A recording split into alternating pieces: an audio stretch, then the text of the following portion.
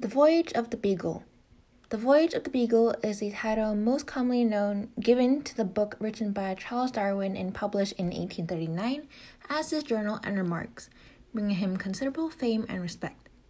This was the third volume of the narratives of the voyages of H.M. Ship's Adventure and Beagle, the other volumes of which were written or edited by the commanders of the ship. Journal and Remarks covers Darwin's part in the second survey expedition of the ship HMS Beagle.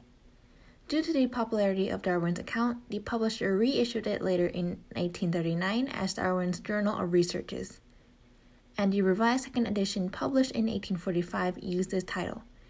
A republication of the book in 1905 introduced the title The Voyage of the Beagle, by which it is now best known.